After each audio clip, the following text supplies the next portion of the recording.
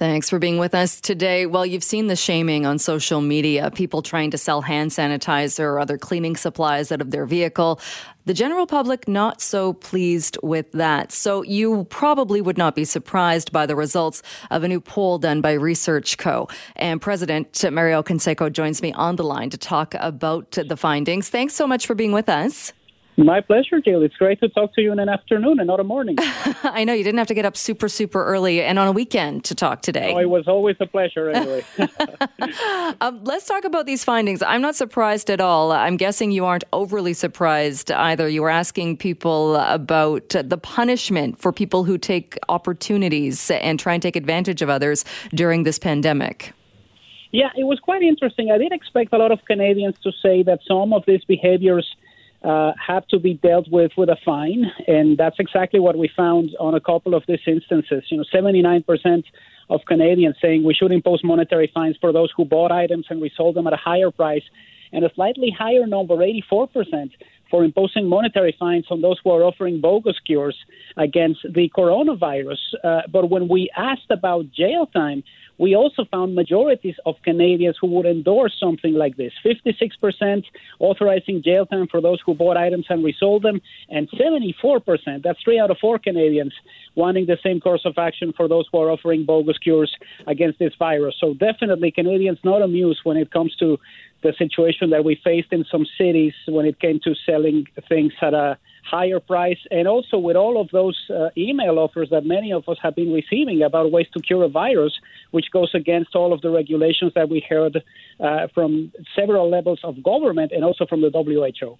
Absolutely. I mean, it's even sad that the government has to bring in measures to tell people to stop doing this or to say that this is illegal. You can't do this, particularly during a state of emergency. Did you ask how much of a monetary fine, or was it just in general people were in favor of imposing monetary fines? It was just in general this time around. We wanted to get a sense of how Canadians would feel about something like this, just as something that could be in the books. Now, the first province that actually authorized something like this was Newfoundland and Labrador back in March 18th. It seems like it was ages ago, but it was only just 2 weeks ago when they said we have to do something about these things. And one of the things that we could think about, particularly when it comes to those who are breaking curfew, would be a fine of up to $2,500 and a jail sentence of up to 6 months in jail. And, at the time there was a reaction from some groups that said, well, maybe this is too much, maybe this isn't something that we should be considering right now. But given the situation that we find ourselves now, there's definitely a higher level of support when it comes to Canadians looking at some of these measures. You also asked Canadians, you asked people if they would be in favor of fining people who broke the quarantine or who were told for whatever rules they had to go into isolation or go into quarantine. And people seem to be in support of that as well. Yes, there's a high level of support for imposing monetary fines for somebody who's supposed to not be outside. We've had all of these messages from different levels of government asking people not to go out if they are coming in from another country, for instance. Now, when it comes to actually thinking jail time for this type of situation, the numbers shift very drastically. 45% of Canadians saying that jail time would be okay for something like this, 45% saying it wouldn't be.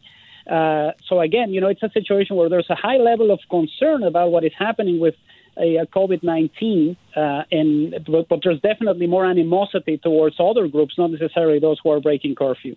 Absolutely. We were talking about this earlier, I forget what day, because all the days blend into each other right now, but with the mayor of New Westminster, it was just yesterday, the mayor of New Westminster, about the fact that city has put in they call it a compliance line. I mean, basically it's a snitch line. It's a line for people to call in if they see somebody breaking the rules. But I think for some reason, when we're talking about a pandemic, people who maybe would never have thought of doing that, to calling out their neighbors before, people are taking this very seriously, and we want to get through this as quickly as possible, so they're doing that. Well, it is uncharted territory. I think if we go back to the way we felt about many of these measures in other moments, the numbers are not going to be quite as high as what we see right now. But this is definitely something that is captivating the entire country. The level of animosity towards those who are exposing themselves into a situation that could be detrimental to the communities is definitely higher.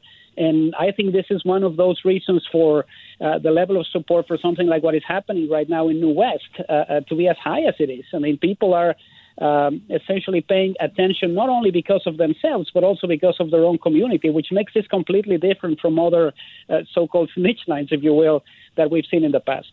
I know you often ask people based on how they voted or what age group they fall into. Did you ask that in this case?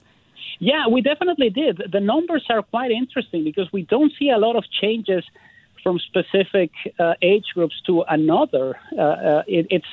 For instance, when we're looking at the situation related to imposing monetary fines for those who bought and resold items, the level is essentially highest with those over 55 at 86%, but it's 78% for those who are aged 35 to 54, and 72% for those who are aged 18 to 34. So there's not a lot of change in the way specific groups feel about things. One of the things that was quite eye-catching is when you're looking into the numbers on a regional basis, Alberta tends to be at one of the highest levels of support for this. So definitely more people in Alberta thinking that we should lay down the law when it comes to this type of situation. Interesting. Yeah, and I wonder why that is. So in Alberta, the more support for jail time and for monetary fines? Yes, more than anywhere else in the country, which was quite interesting. Now, mind you, we still have a majority of residents everywhere else saying that they would like to see something like this happen. But if you're looking at this from a pseudo-libertarian standpoint, Ontario is one of the places where this is happening, albeit at a lower level. All right, very interesting findings. We will leave it there. Mario, thank you once again so much. My pleasure, Jill. Anytime. All right. Mario Canseco is the president of ResearchCo.